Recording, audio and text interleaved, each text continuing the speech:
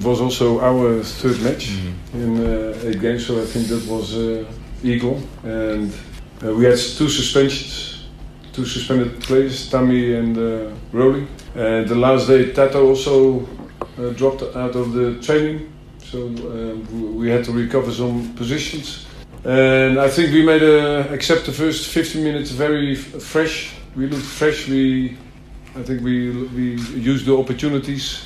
We knew where if we switched the sides quickly, then there would be opportunities. I think we used it very good.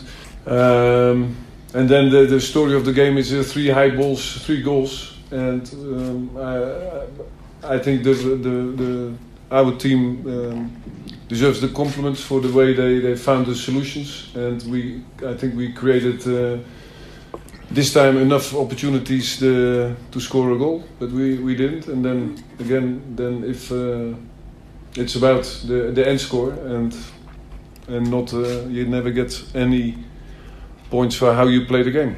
But at the end, I think that's the story. 3 high balls, 3 goals, and I think we showed in most part of the game that we did well.